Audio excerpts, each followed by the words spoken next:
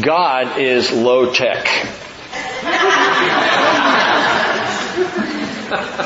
Amen to that.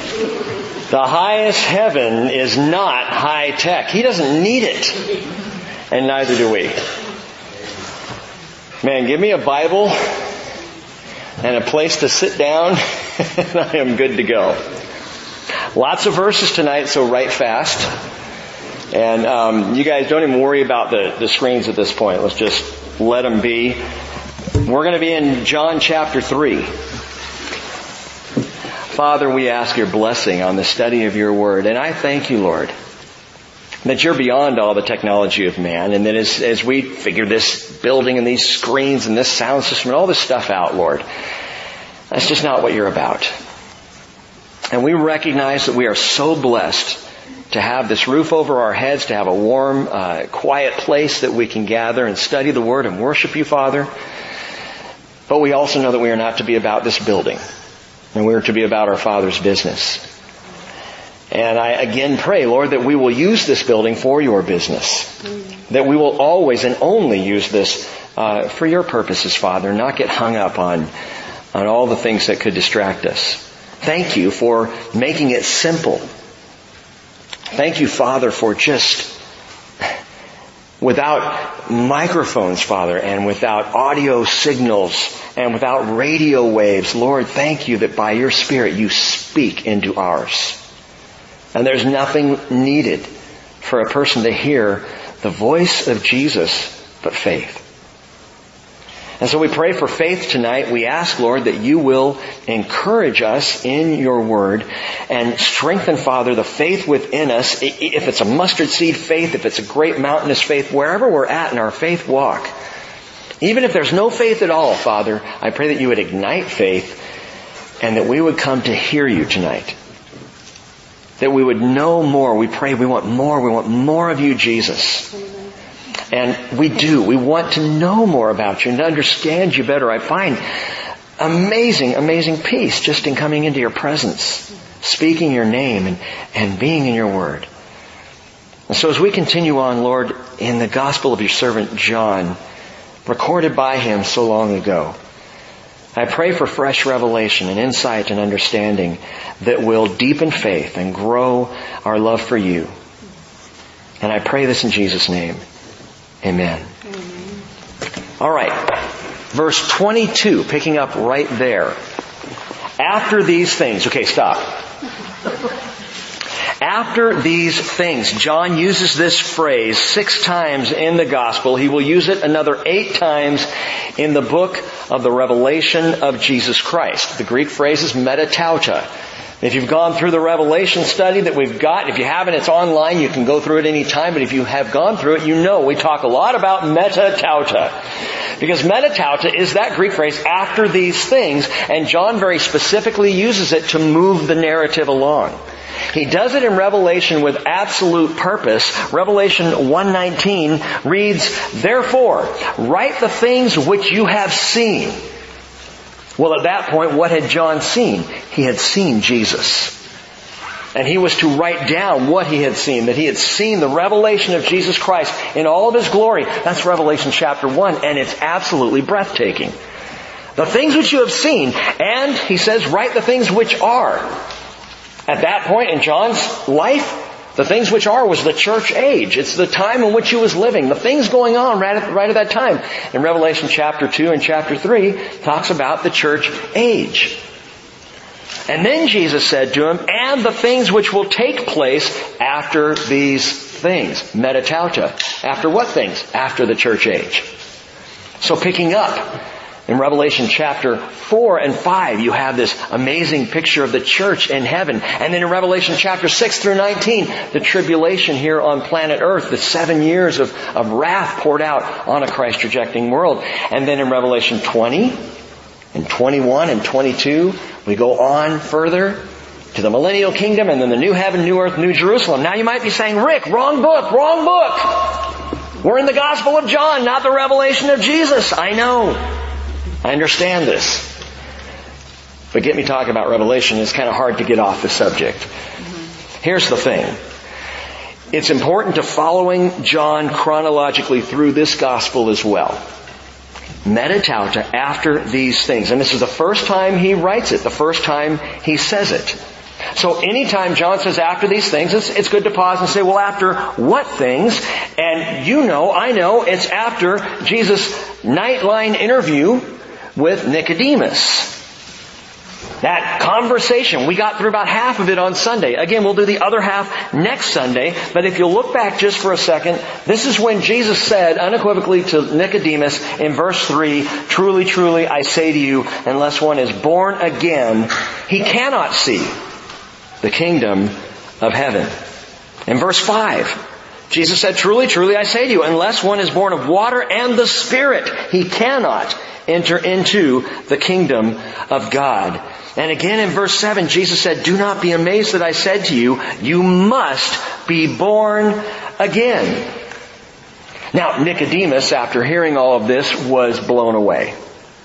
He was flummoxed. It's a word we don't use enough. Use that this week. It's the word of the week, flummoxed. I am totally flummoxed about this.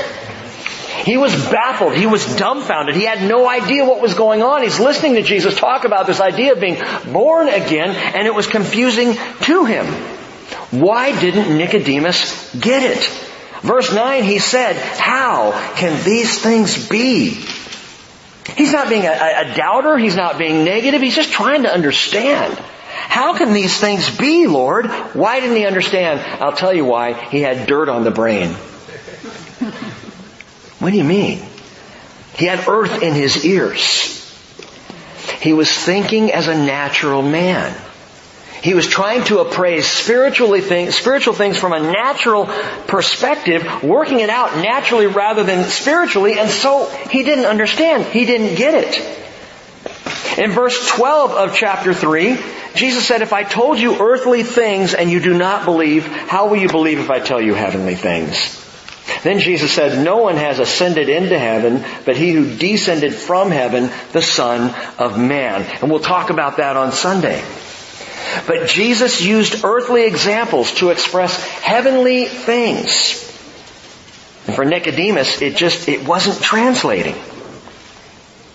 Remember where we stopped last Wednesday night. This verse. 1 Corinthians 2:14, a natural man does not accept the things of the Spirit of God. They are foolishness to him. He cannot understand them because they are spiritually appraised. You're not going to understand what the Lord is talking about if you've got earth in your ears and dirt on your brain. If you're trying to work it out naturally.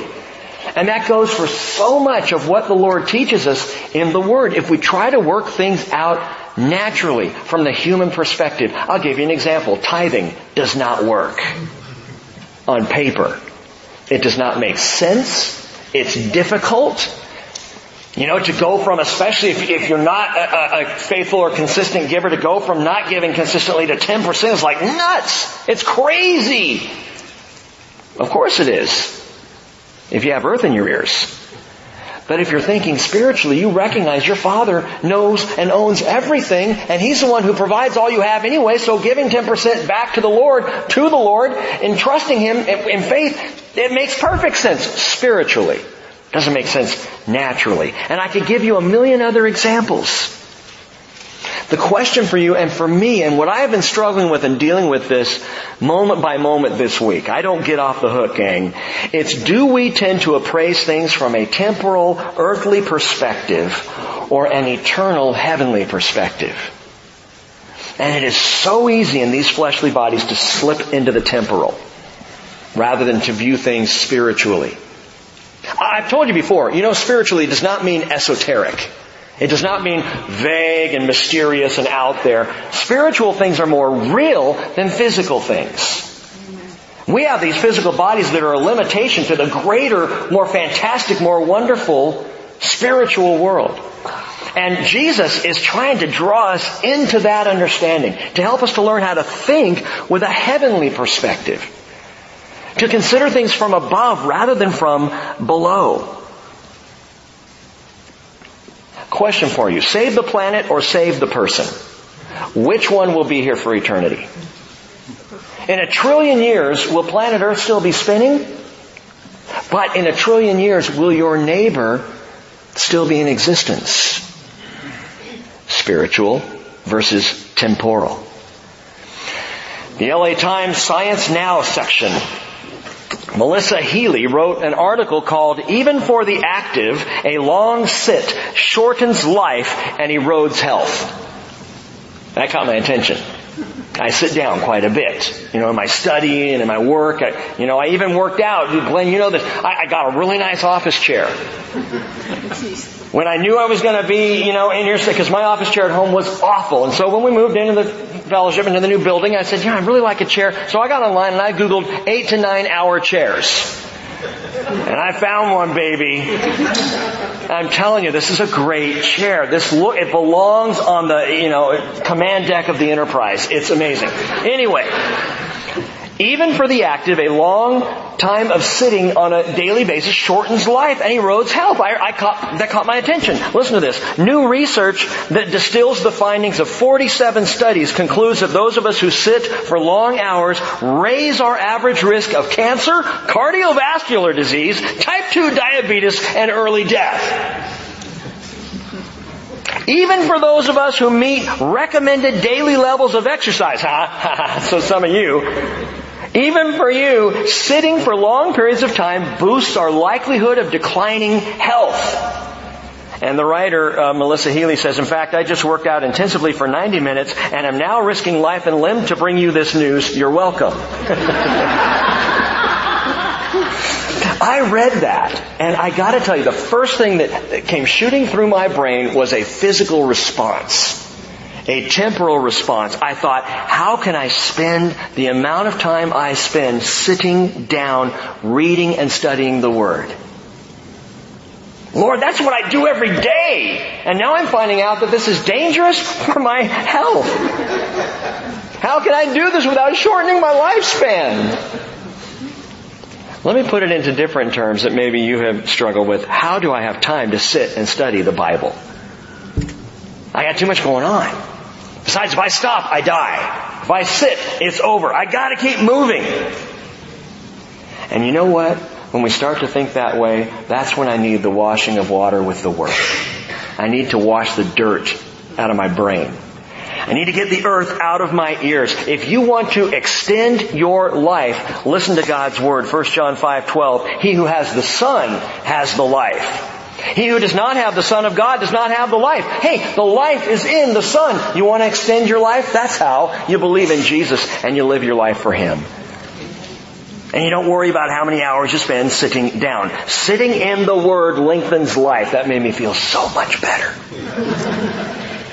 So get comfortable. We're going to pick up the rest of Jesus' answer to Nicodemus again on Sunday. But for tonight, don't forget to spiritually appraise these things as we get washed in the Word of God. Going back to verse 22, after these things, Jesus and His disciples came into the land of Judea. And there He was spending time with them and baptizing. John also was baptizing in Aenon near Salim, because there was much water there, and people were coming and were being baptized, for John had not yet been thrown into prison. Okay, first question. If Jesus was in Jerusalem, how does John say after these things, after He was in Jerusalem with Nicodemus, Jesus and His disciples came into the land of Judea? Jerusalem is at the apex of the land of Judea. Jerusalem is in the hills of Judea. And John now is saying, and after these things, He came into the land of Judea. And there are those who read this, and they think, well, this must have been reinserted by a scribe later down the line. Back here, it's in the wrong place. It doesn't fit here. And the truth is, any good Jew would recognize that Jerusalem is both in the land of Judea and is above the land of Judea. That when you come out of Jerusalem, you come out of Jerusalem and into the land of Judea. When you are coming through the land of Judea, you go up to Jerusalem, as we've talked about so many times. No matter where you come from in Israel, you always go up to Jerusalem. It's 2,500 plus feet above sea level. It's the highest point in the country, with the exception of some of the high point mountain ranges, up in the north. You always go up to Jerusalem. Physically, Jerusalem is higher than anywhere else in the land of Judea. Spiritually, Jerusalem rises above all Israel. As David wrote in Psalm 48 verse 2, beautiful in elevation. The joy of the whole earth is Mount Zion in the far north, the city of the great King. So when John tells us Jesus and his disciples came into the land of Judea, he came out of Jerusalem and into the land of Judea. Elvis may have left the building, but Jesus has now left Jerusalem, the city of the great King. And he's made his way over to begin baptizing. And we think, I can't be certain about this, but I think he was baptizing at a place called Bethany beyond Jordan. If you head out of Jerusalem and you head directly due east, straight out to the east, eventually you're going to come to the Jordan River. And at that point, straight out from Jerusalem is Bethany beyond Jordan. We think that's where Jesus went to baptize. That's where John the Baptist was baptizing. That's where Jesus was baptized by John. Lots of water there. That's a nice expanse of the Jordan, like nice flat lowland. Great place for baptizing. It's where we go when we're in Israel. Bethany beyond Jordan. John the Baptist had moved, as we just read, his baptismal ministry northeast of Jerusalem to a place called Anan near Salim, which is near Shechem, which is Nablus today if you're looking on a map. So he's northeast. It's a smaller area. It's kind of ensconced by hills and mountains. It's not as easily accessed as, Bethany beyond Jordan flat. You just walk straight out there and you're there. So John's now in a little bit more of a remote place, a different place than he was at first. A place called Anan. Anan means springs. Lots of water there, abundant water source. And John 1:28 told us, back in John 1:28, these things took place in Bethany beyond Jordan where John was baptizing. So again, John was first there. Jesus comes out and is baptized there. Jesus goes up north, collects some apostles, comes down for Passover, now makes his way back over to Bethany beyond Jordan. He's baptizing there, or baptizing is going on under his oversight. I'll explain that in a minute. And John has moved on to another place. By the way, Bethany. Many of your Bibles say Bethany beyond Jordan or just Bethany. If you have a King James translation, it says Bethabara. Bethabara is the Hebrew name for Bethany beyond Jordan, and it literally means house, Beth, house, like Bethlehem, house of, Lachem, bread, house of bread. This is Bethabara, house of the ford. So it's right between the Chevy dealer and the Dodge dealer. House of the Ford, House of the Passage, Bethabara. Why would they call it House of the Passage? Anyone? Why would they call this place in the Jordan River the House of the Passage? That's where they came across the Jordan into the land. John the Baptist was baptizing in the very place where the Israelites, the children of Israel, so many centuries before had crossed the Jordan to come into the promised land. That was the place of repentant baptism. So John's doing that at Bethabara. Now Jesus is doing it at Bethabara. John has moved on. Was Jesus baptizing? And if he was, wouldn't that be cool? You may have been baptized by John the Baptist. I got baptized by Jesus. So clearly, who's got the better baptism? Me! You know? Was Jesus baptizing? I'll tell you later. John was baptizing, and it looks like Jesus, or at least there was baptizing going on here, baptizing going on over there. It's Duncan season all over the place. It's what was happening. And in verse 24, again it says, for John had not yet been thrown into prison, and that's very important to recognize. Why? Well, they say timing is everything. And John is very clear about timing. He reveals something we don't get from the synoptic Gospels of Matthew, Mark, and Luke, and that is the early days of Jesus' ministry. What we get here in John chapter 1 verse 35 all the way through John chapter 3 is all stuff that happened prior to the ministry of Jesus as described in the other three Gospels. Only John tells us about this. Only John brings this to light, as we talked about before. The cleansing of the temple on the first Passover. Only John tells us that. Water to wine, the miracle in John chapter 2. Only John tells us. The meeting at night with Nicodemus. Again, it's only through John that we're hearing about these things. And John alone tells us that Jesus is doing baptizing, he and his boys, at the same time that John the Baptist is doing baptizing. It's happening concurrently. Only John tells us that. All of this happened, John the Apostle tells us this, before John the Baptist was thrown into prison. In the other Gospels, that's when Jesus' ministry really gets going. Matthew chapter 4 verse 12, when Jesus heard that John had been taken into custody, he withdrew into Galilee, and then his ministry really begins, gets underway. Mark chapter 1 verse 14 says, after John had been taken into custody, Jesus came into Galilee preaching the gospel of God. Luke chapter 4 verse 14 says Jesus returned to Galilee in the power of the Spirit, remember that one, and news about him spread through all the surrounding district. So all three of the synoptic Gospels, Matthew, Mark, and Luke, begin in the Galilee, most of their Gospels taking place in the Galilee after John the Baptist's arrest. John chapter 1 verse 35 through chapter 3 all happens before John the Baptist is arrested.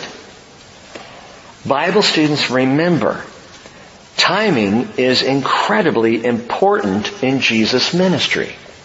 John's going to point that out to us. Watch for the signs as we walk through the Gospel of John. In John chapter 4, remember at Cana, he says to his mother, who he never calls his mother, he says to Mary, John chapter 2 verse 4, my hour has not yet come. He hasn't even really launched into his public ministry, but he knows his timing. What's fascinating to me is if you fast forward 3.5 years to the end of his ministry on that Thursday night of his betrayal, John chapter 13 verse 1 begins, now before the feast of the Passover, Jesus, knowing that his hour had come, that he would depart out of this world to the Father, having loved his own who were in the world, he loved them to the end. So from Cana of Galilee to the upper room in Jerusalem, Jesus knew every moment. He was on the clock. He knew his time. He was aware of his time. Do you know yours? Am I aware of mine? Jesus was intentional in every single thing that he did. And the Lord is always challenging his people to be just as intentional. This is an invitation from Jesus, I believe, to you and me tonight. Be intentional with every moment of the day. Know the time. Be aware of the time. Keep your eyes open to the signs of the time. Psalm 39 verse 4 says, Lord, make me to know my end and what is the extent of my days. Let me know how transient I am. Now, the natural man doesn't want to know that. The dude with earth in his ears does not want to hear how transient he is, how short-lived life really is, how quickly it all goes by and then you're gone. No one in the flesh wants to hear that. But spiritually, we've got to hear that. We need to be aware of that. Psalm 90 verse 12, teach us to number our days that we might present to you a heart of wisdom. Guess what? It's foolishness to ignore your lifespan. It is foolishness to ignore the number of days that the Lord has allotted for you. Mortality really ought to be motivating as opposed to avoided. Not a rushed, stressed out, anxious lifestyle, but an intentional one. Ephesians 5:15, Paul writes, be careful how you walk, not as unwise men or women, but as wise, making the most of your time because the days are evil. I like the true translation of that. Making the most of your time. Well, that translates very well to our language. Man, make the most of your time. Come on, I say that to my kids a lot when they're studying, when they're doing homework, or when they're not doing homework, but they're supposed to. Make the most of your time. But what Paul wrote literally, I like even better. Be careful how you walk. Not as unwise men, but as wise, redeeming the time. Man, redeem the time. Some of you came to faith in Jesus late in your lives. Did you know you can redeem the time? Did you know that for the sake of the gospel of Jesus, you can buy it back? You can have it restored. All that you thought was lost. A life lived for Jesus over 2 weeks is more valuable than a life never lived for Jesus at all for 90 years. Redeem the time, because the days are evil. Jesus said in Luke 12:35, be dressed in readiness. Keep your lamps lit. In verse 38 of that chapter, whether he comes in the second watch or even in the third and finds them so, blessed are those slaves. That is, those slaves who are being watchful. I like that verse because whether he comes in the second or the third watch, whether he comes in 2015 or 2016 or 2048 makes no difference to the person who is redeeming the time. Keeping our eyes on Jesus' return. Living toward that day. So at this time already, note that Jesus is moving in purposeful transition and he's utilizing the same baptism as John. Now back to this. John got bumped. John was at Bethany beyond Jordan, Bethabara. He was the one having massive turnout to his baptismal services. And now it's Jesus. And John has had to move to another spot to do his baptizing. You see what's going on here? Jesus is slowly, purposefully, intentionally taking the reins and the following of the people. His church is siphoning off members from the Baptist church. That's what's going on here. At least that's the way John's board of disciples see it. Look at verse 25. Therefore there arose a discussion on the part of John's disciples with a Jew about purification, and they came to John and said to him, Rabbi, he who was with you beyond the Jordan, that's Jesus, but they won't even name him. He who was with you beyond the Jordan, to whom you have testified, behold, he's baptizing and all are coming to him. What's going on here? Well, apparently, some of John's disciples had a discussion with a Jew about baptism and about purification, and some point in that discussion, either this Jew or one of the disciples brought up the fact that Jesus is now out baptizing John. The Jesus ministry is drawing more people and more attention. Now Jesus has got the mega church, and John's church is really starting to siphon down. And it bugs them. So they talk about this, and they come to John. Somehow this conversation with this Jew about purification fires their jealousy. And they come to John, and again, without naming Jesus, they complain that everyone's going out to him now. And I love John for this. Verse 27. John answered and said, a man can receive nothing unless it has been given him from heaven. What's he talking about? His ministry. This was not my ministry. I might say to you tonight, this is not my church.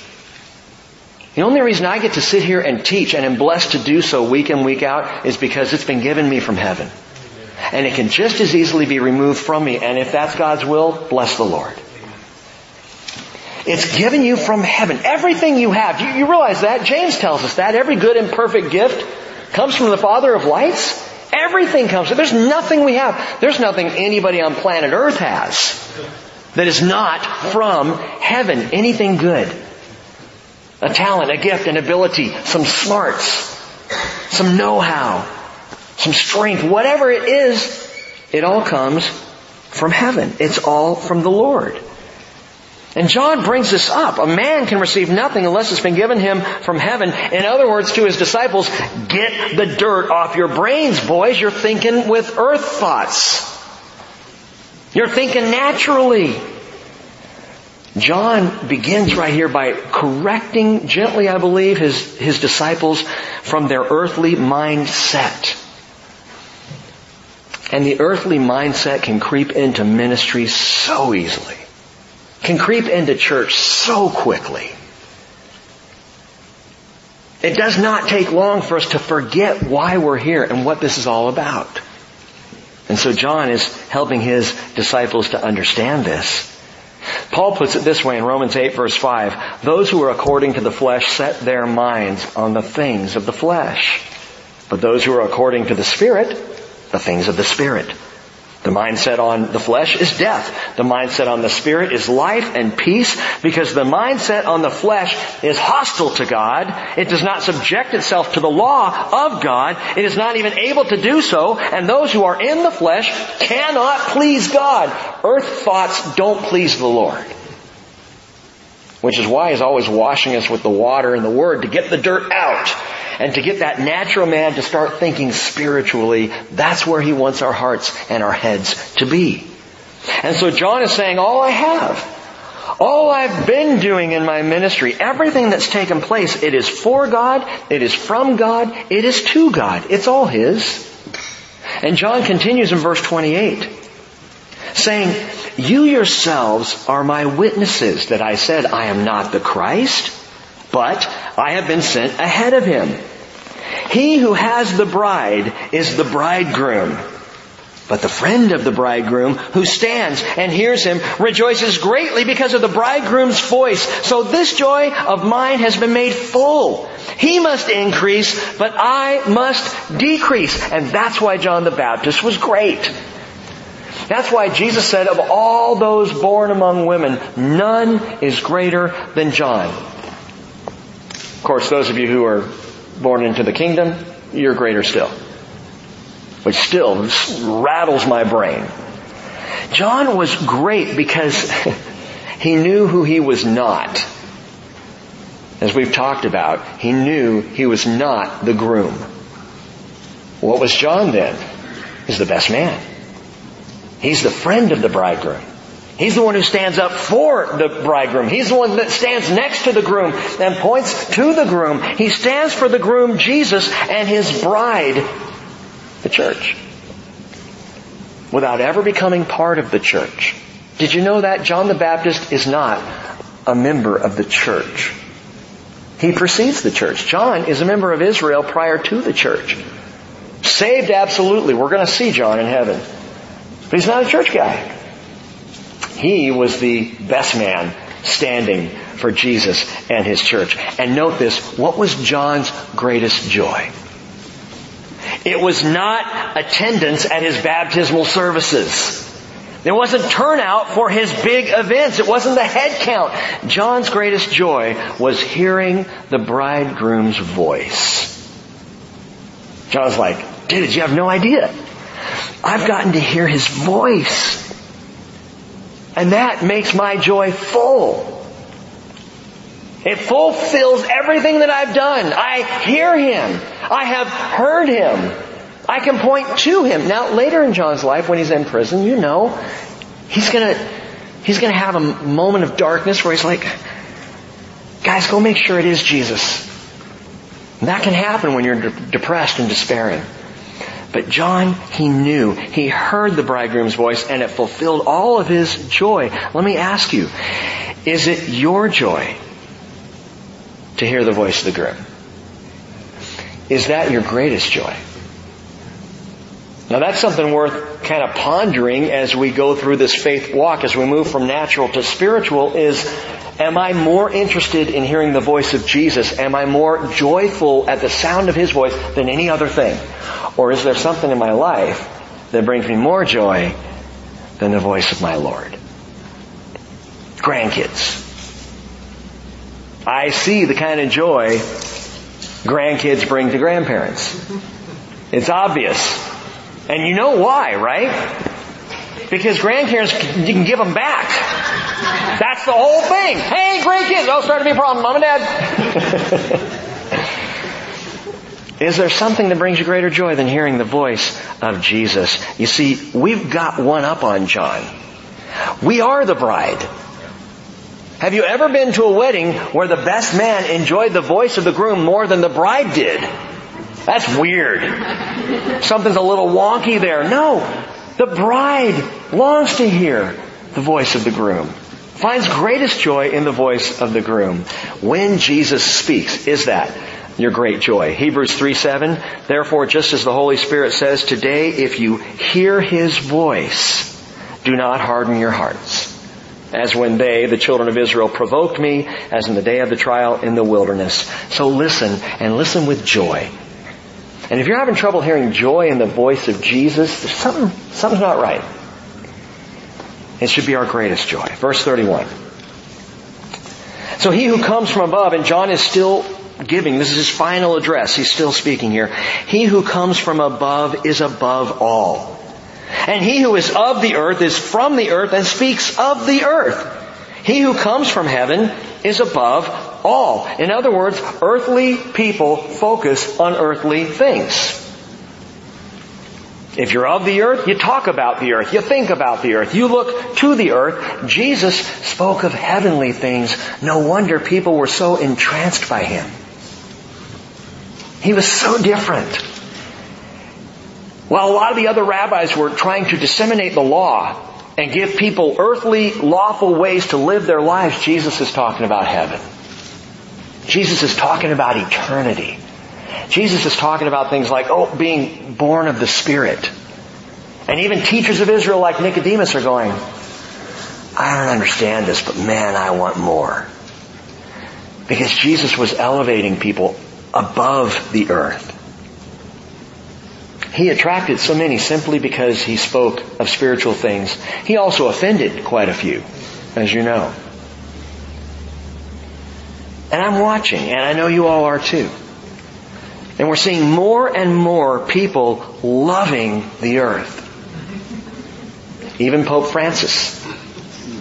Perhaps you saw this last week. Christian Science Monitor, January 15th, said in his strongest declaration yet about climate change, Pope Francis said on Thursday he is convinced that global warming is mostly man-made. He also said he is nearly finished writing an encyclical on climate change to be published in June that he hopes will encourage negotiators at a climate change meeting in Paris in December to make courageous decisions to protect God's creation. Now the Pope is coming at it from a stewardship angle. I understand that. Please don't ever get me wrong. As children of God, we are to be good stewards of this earth that He's given us.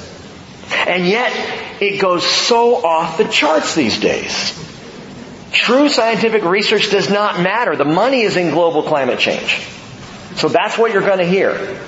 That's where the grants are. That's where the cash flow is.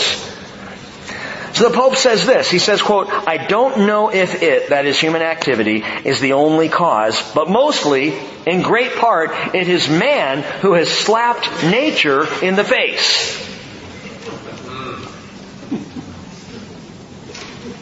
Is nature a being? I know. Back when I was a kid, I know it was not nice to fool Mother Nature. She'd mess up your butter. I get that. No. It is man who has slapped nature in the face. Now, Pope Francis told reporters on Thursday, ironically, aboard the papal plane. I love that. You know, as they're jetting from place to place talking about climate change. All right. He was en route from Sri Lanka to Manila, the Philippines, and he says, we have, in a sense, taken over nature. I'm like, yeah? Wasn't that the point?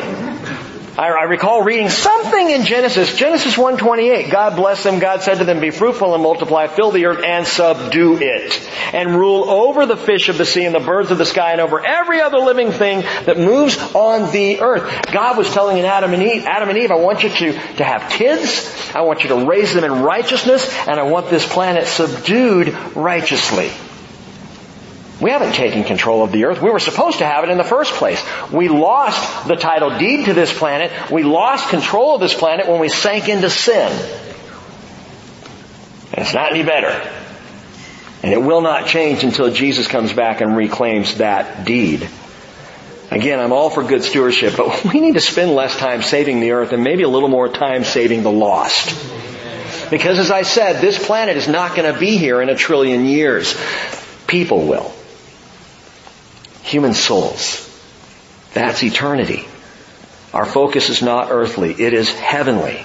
After all, that was Jesus' concern. Verse 32, John goes on. What he has seen and heard of that, he testifies, and no one receives his testimony. Wait, John, people are flooding out to see Jesus. What do you mean no one receives his testimony? They're all going out. Yeah, they're going out there for the power and the miracles and the excitement, even the teaching. They still have not received who he really is. And that's what John is proclaiming here. This one from heaven, this Jesus, he speaks of where he's from. He speaks heavenly things. And people are rejecting that. And nothing's changed. Back then as well as now, the most tragic denial of humanity is the rejection of the Redeemer. The rejection of the very one who has come to save. John chapter 1 verse 11 already told us he came to his own, and those who were his own did not receive him.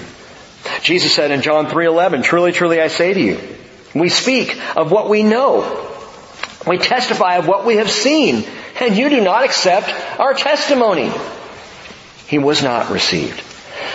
The testimony of Jesus Christ is very simple. It's this: I'm the Savior. And if you will receive me, I will save you. And that's it. It's so simple. It's so plain. But if we don't receive Him, we can't be born again. And if we're not born again, we can never see the kingdom of God. Verse 33. Now, listen up. He who has received His testimony has set His seal to this, that God is true. If you have accepted Jesus, if you have received Him, if you're born again, one of the things that you know beyond the shadow of a doubt is God's truth. This is absolutely right. There is a God in the heavens. He does love me, and He did send His Son to this earth. You know this. It's like a seal that is set on you, an absolute. In verse 34, "For He whom God has sent speaks the words of God. For He gives the Spirit without measure." Now, got to pause for a minute and think about this.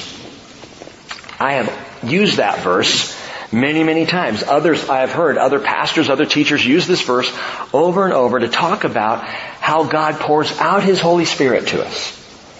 How His Spirit is immeasurable for us. That we can receive as much of His Spirit as we're willing to contain. And as a matter of fact, that God has already given all of His Spirit, immeasurably. You can't plumb the depths. You cannot fathom how much of God's Spirit there is to go around. And so I've used this very verse. God gives the Spirit without measure. And that's not what John the Baptist is saying. It's legitimate, by the way. It's true. God does give His Spirit without measure. There is more than enough of His Spirit than I will ever need or require. But what John's saying here, literally it reads this way: it is not by measure that He gives the Spirit to him. Now think about the context. Listen to it again. He who has received His testimony has set His seal to this, that God is true. For He whom God has sent, Jesus, right, speaks the words of God. For God, gives the Spirit without measure. God gives the Spirit without measure to Jesus. That's what He's saying. That's why Jesus, and this is what John is explaining, Jesus was sent by God, speaks the words of God, because He contained within Him the Spirit of God without measure. Do you understand that?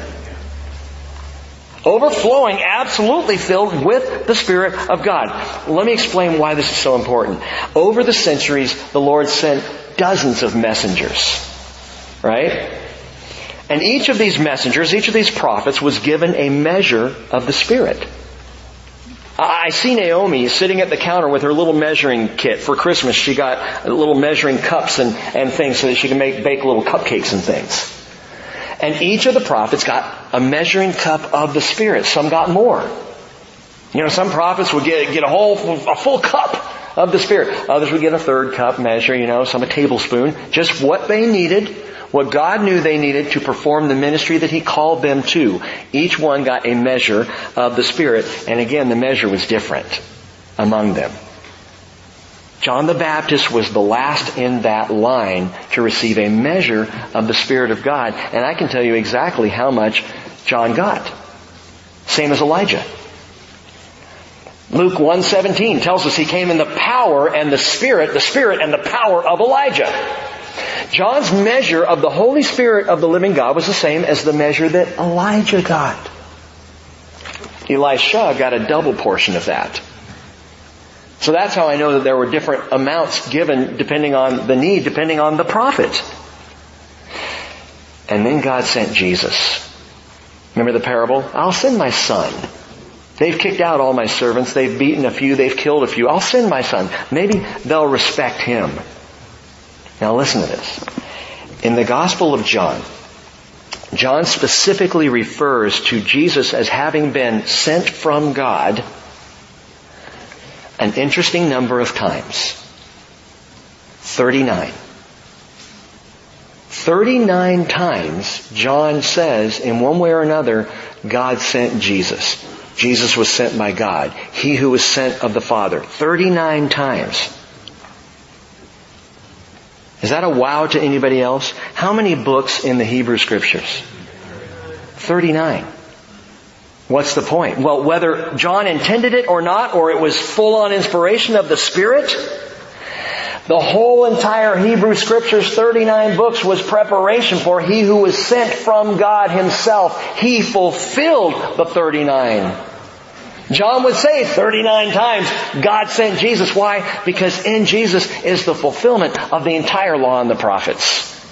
Everything we read in those 39 books of the Hebrew Scriptures is to point us to the one who would fulfill. Jesus said, Matthew 5:17, do not think that I came to abolish the law or the prophets. I did not come to abolish, but to fulfill. Jesus was sent as the fulfiller of the law, He Himself being filled with the Spirit without measure. It's John the Baptist's way of saying, this one was so full of the Spirit that He is God. I mean, you can't be more full of the Spirit than Jesus was. Why? Because the Spirit is Jesus' Spirit. It's who He is. I and the Father are one, He says. And so, John is hinting here at the nature of Messiah, filled with the Spirit of God. Now, listen, because this is critical for our lives and how we walk, how we are vested with the Spirit of God. Jesus was never not God. Okay, let's be very clear about that. Never, and I have to say that because there are theologies out there that think that there were times where Jesus wasn't God, where He set aside His godness and He was just a man. And then the godness of Him came back into Him. I mean, it's really weird. But be clear about this. Scripture is absolute on this. There is never a time when Jesus was not God. But from His birth all the way to His baptism, He by choice limited Himself to His human capacity. He was fully God and fully man. And I'm going to give you my opinion on this. But the reason we see no miracles from the birth of Christ all the way to the baptism of Christ is because He could not do them. Because He was fully human limited. Still by nature God. But without the power. Well, where do you get that? Philippians 2:7.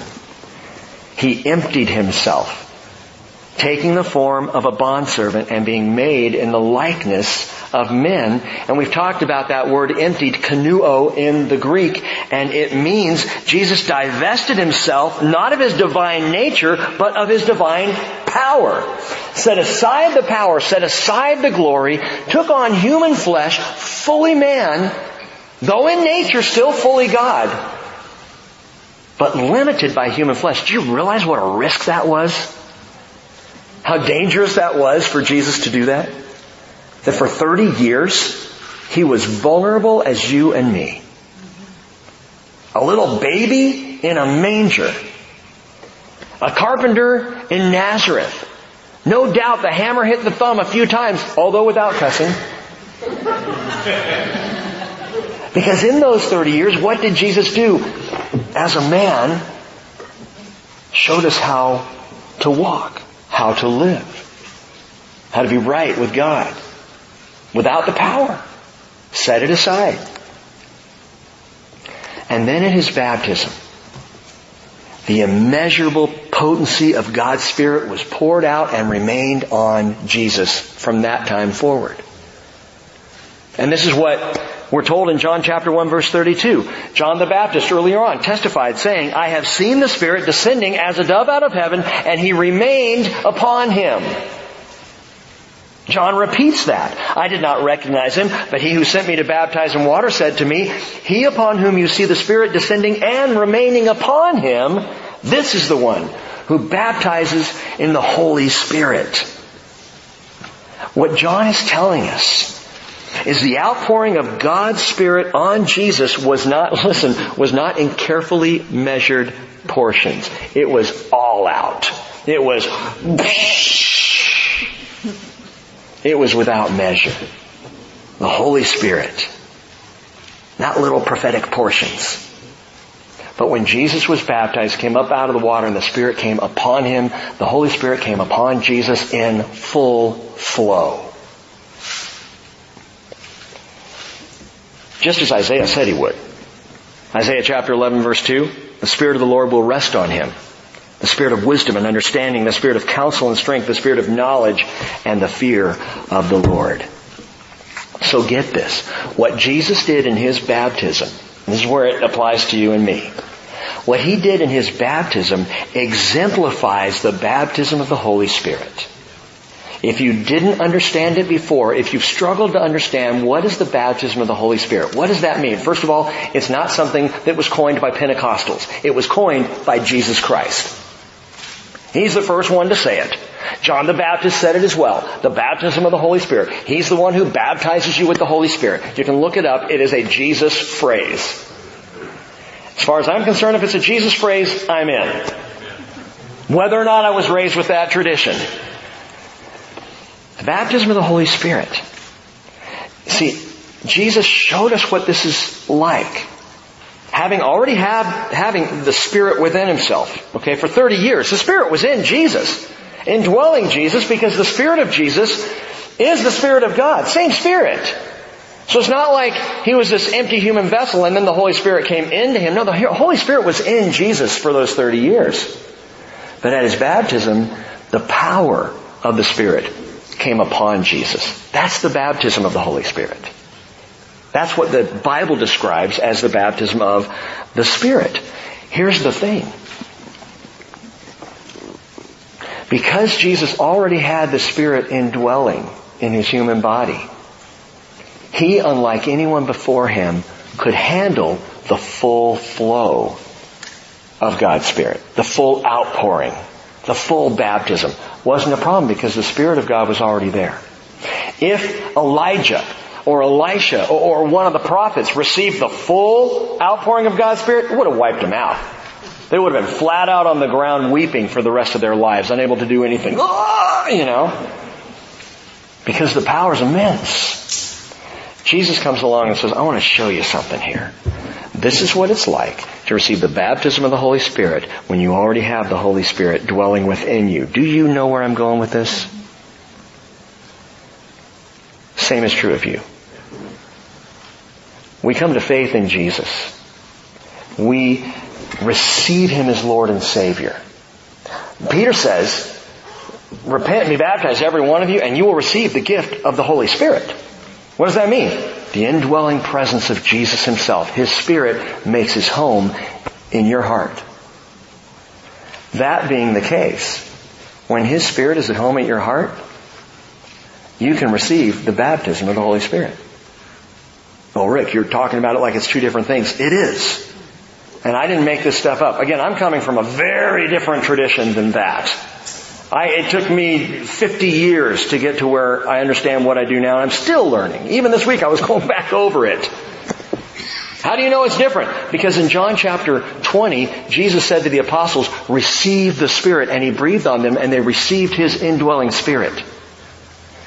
And then later at Pentecost, the Holy Spirit came upon them. That's two events, gang. That's two different things that took place. First, He gave them His Spirit. Then He poured out His Spirit. The baptism of the Spirit. Two things. Were the apostles better because they now have the baptism of the Spirit? Were they more righteous? No, they just have more power to do what they could not have done otherwise. Jesus in His baptism shows us this. Man, when you're born again, Jesus comes in, again, He makes His home in your heart. And having been filled with the indwelling Spirit of God, you now can receive the outpouring of God's Spirit, and it's not going to waylay you or wipe you out. And I, for one, believe you can receive the baptism of the Holy Spirit over and over and over in your life. I don't think it's a one-time thing.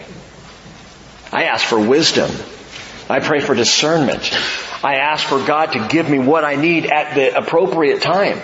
Gifts, callings, anointings, they can change. They can be unique throughout your life.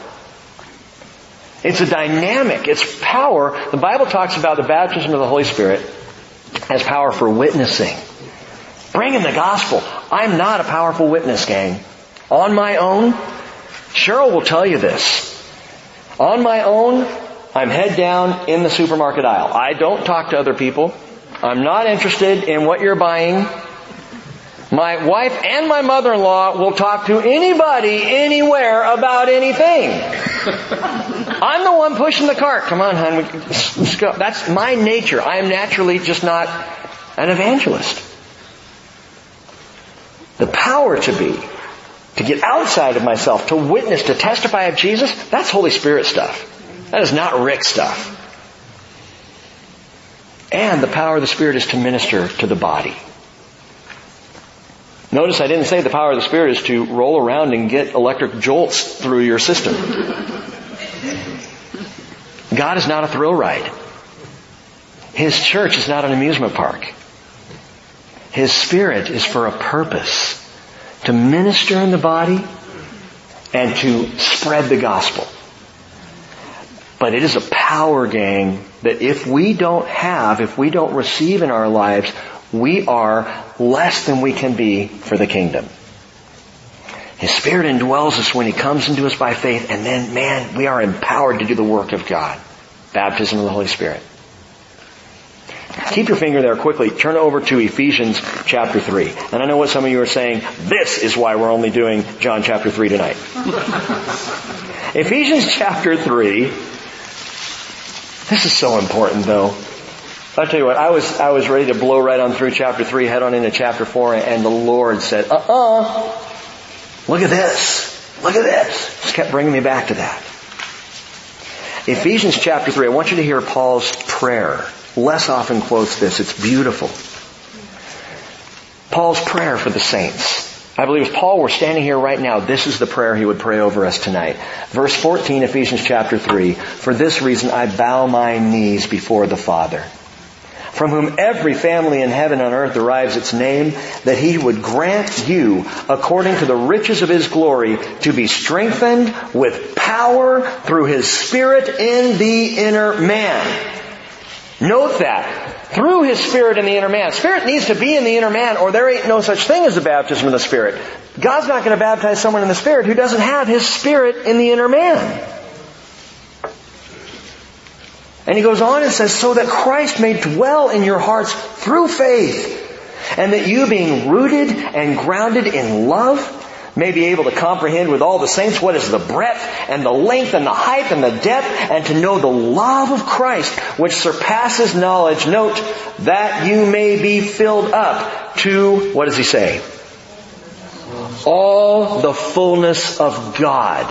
That did not happen until Jesus' baptism. Nobody prior to Christ was filled with all the fullness of God. Nobody. Nobody could handle that. But Christ comes along and shows us, hey, when I'm dwelling there, you can handle the power, because I will take care of it. And I will direct it as it needs to go. Indwelling and coming upon in power. Paul is talking about the fullness of He who gives the Spirit without measure. And so, back to John chapter 3. Yes, indeed, He gives the Spirit without measure to you, to me, to anyone who is born again today. The Lord would tell you right now, I'll give you my Spirit without measure. Well, how come I don't have your Spirit without measure? All you got to do is ask. All you got to do is ask. Jesus said, truly, truly, I say to you, John 14:12, he who believes in me, the works that I do, he will do also. And greater than these he will do because I go to the Father. What? The influence of the power of the Spirit of God, the work of the Spirit of God, would be far greater worldwide, globally, than it was when Jesus was on the planet. Because when Jesus was on the planet, the work of the Holy Spirit was in one man. But now in the church, you guys have no idea, Jesus is saying, I'm going to go to the Father and this is going to explode. And it did. Still exploding, by the way. I know there are those in media and other places who would like to tell you otherwise, who would like to make you think that Christianity is on the downturn in the world. It is not. It is still growing by leaps and bounds. The power of the Spirit at work. Now, question from earlier, was Jesus doing the water baptizing?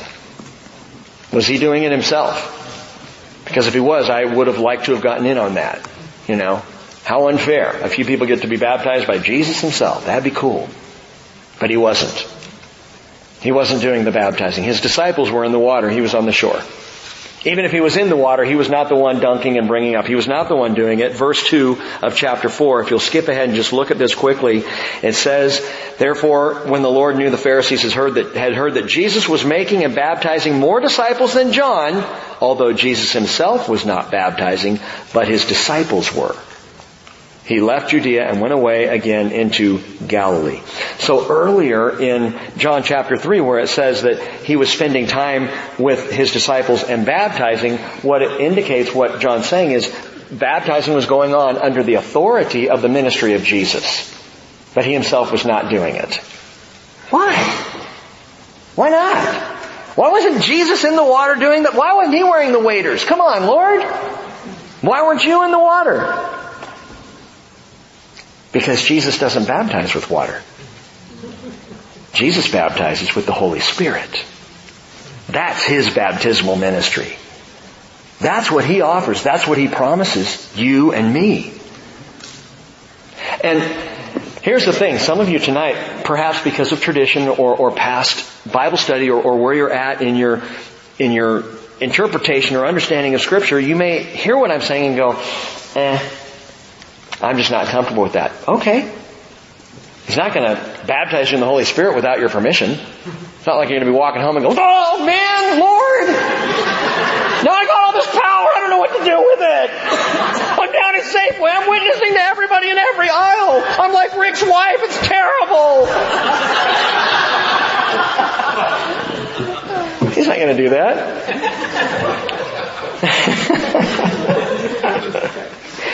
He baptizes with the Holy Spirit. Anyone who asks. Anyone who's been born again. Anyone who already has His Spirit dwelling within you. If you want the power and the anointing and the baptism of the Holy Spirit, it is simple as saying, Lord, baptize me in the Spirit. Lord, pour your Spirit out on me. I know your Spirit is within me. I know your Spirit has come alongside me. I'd like your Spirit poured out upon me. But you need to ask Him because He's not going to dump it on you without your permission. Luke 11:11, Jesus said, suppose one of you fathers is asked by his son for a fish. He will not give him a snake instead of a fish, will he? No, I might, but most of us probably not. Or if he is asked for an egg, he will not give a scorpion, will he? We have time. No, we don't have time for that. If you then, being evil, know how to give good gifts to your children, how much more will your heavenly Father give the Spirit to those who ask Him? He gives His Spirit. Just ask. That seems awfully simplistic and not very theological. Right. God is low tech. He is not into all this difficulty and, confusing, esoteric, mysterious stuff. Like, if you want my Spirit, ask me. If you want me to pour out that power, ask me. Well, John the Baptist concludes his final testimony in the Bible with a summation of his entire ministry. Verse 35. The Father loves the Son and has given all things into His hand. He who believes in the Son has eternal life. But he who does not obey the Son will not see life, but the wrath of God abides on him. The Son, Jesus, has it all. The Father has given all things into the hand of the Son. That is all authority. That is authority to save. That is authority to judge. All authority in heaven and on earth, Jesus said, has been given to me.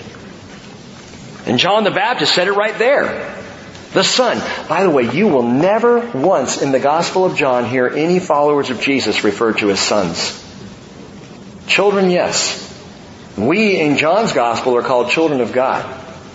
The only Son is Jesus. The huios in the Greek. We talked about that word a few weeks back. Huios. It's the inheritor. It's the firstborn. The Son, who in Greek and Hebrew thought both is equal to the Father. The Son.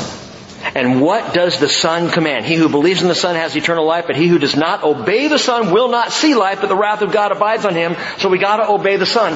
What is it that the Son commands? What is the single command of Jesus Christ? The one you must in Scripture. You must be born again. Now that's interesting. He doesn't say you must be baptized with the Holy Spirit. You can. But you must be born again. That word must, D or die in the Greek, must, used right here, used in John chapter 3, verse 7. The root word is D-O. Again in the Greek, D-O. Which means to bind together as in linen wrappings around a dead body. In other words, when Jesus uses the word must, or when you see the word must, the direct translation of D or D-O, when you see that in Scripture, that must is something of absolute necessity. There is no way around it. There is no alternative. Absolute. You must be born again. Jesus is saying there is no alternative. That's it. It's as absolute as linen wrappings around a body. As absolute as the death of Jesus. As absolute as His resurrection. You must. There are 3 absolute musts in John chapter 3. Let me end with these. The first is you must. The second is I must. And the third is he must. You must. John chapter 3 verse 7. You must, Jesus says, be born again. That's the you must. The I must is John chapter 3 verse 14. We'll see this on Sunday. As Moses lifted up the serpent in the wilderness, even so must the Son of Man be lifted up. I must die, Jesus is saying, because your born againness depends on it. You must be born again. I must be lifted up. And finally, the third must is John chapter 3, verse 30. John says, He must increase. I must decrease. Well, wait a minute. That's 4 musts, isn't it? You must be born again. The Son of Man must be lifted up. He must increase. I must for decrease. But Rick, you said there were only 3 musts. There are. The 4th must is not a must. The 4th must is inserted by translators. When John says, and get this, He must increase, I must decrease, John didn't say that. What did he say? John said, He must increase, I decrease. Well, that's a little different, isn't it? The word in the Greek is elatuo, and it means to become less. I must become less, but he doesn't even say must. He must increase, I decrease. It's what I do. Do you understand that every single one of us decrease? Whether we want to or not? He must increase, I decrease. It's not that I must decrease, I just do. I am in a decrease mode. I sit for 8 or 9 hours a day. I'm decreasing. Physically, every one of us are on the decline. We decrease. I know some of you younger people are like, yeah, but I'm getting bigger, I'm getting stronger. Yeah, your decrease is coming. Along about 21, 22, and we are all waiting for it. When that first hair drops off your head, we're like, see? You decrease. At 40. It's not that we must, again, it's not whether or not, we do. We just decrease. He must increase. We decrease. John's decrease is not emphatic. It's more of a resignation. And so here with John's very last sermon, we get John's resignation. John is resigned to decrease. He must increase. He's the Son of God. He's just going to get bigger and better. I, on the other hand, I'm going down. I'm on my way out. Our physical bodies, gang, this stuff of earth and dirt, of motes and molecules, by nature decreases, and it really is wisdom to number our days. So we decrease. And here's the thing.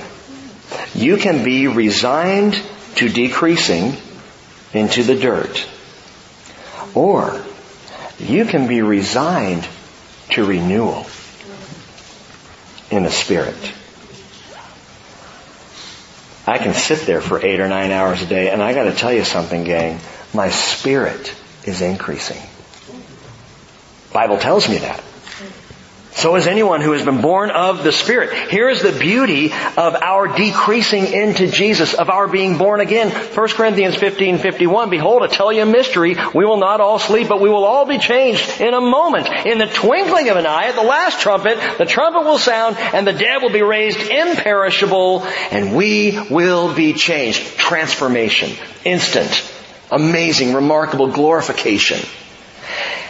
And 2 Corinthians 3:18 says, we all, with unveiled face, that is with spirit eyes, seeing spiritually, aware of things because of the Lord in our lives, we all, with unveiled face, beholding as in a mirror the glory of the Lord, are being transformed into the same image from glory to glory, just as from the Lord the Spirit. So, whatever her name is, who wrote the article about long sitting, she's wrong. Because I'm increasing. I am being transformed. Even as my body decreases, my spirit is being renewed and transformed into readiness for that day. As to whether or not you choose to receive the baptism of the Holy Spirit, I leave that to you tonight. But I guarantee you this. If you are born again, you are in the process, even while your body is going down, your spirit is going up.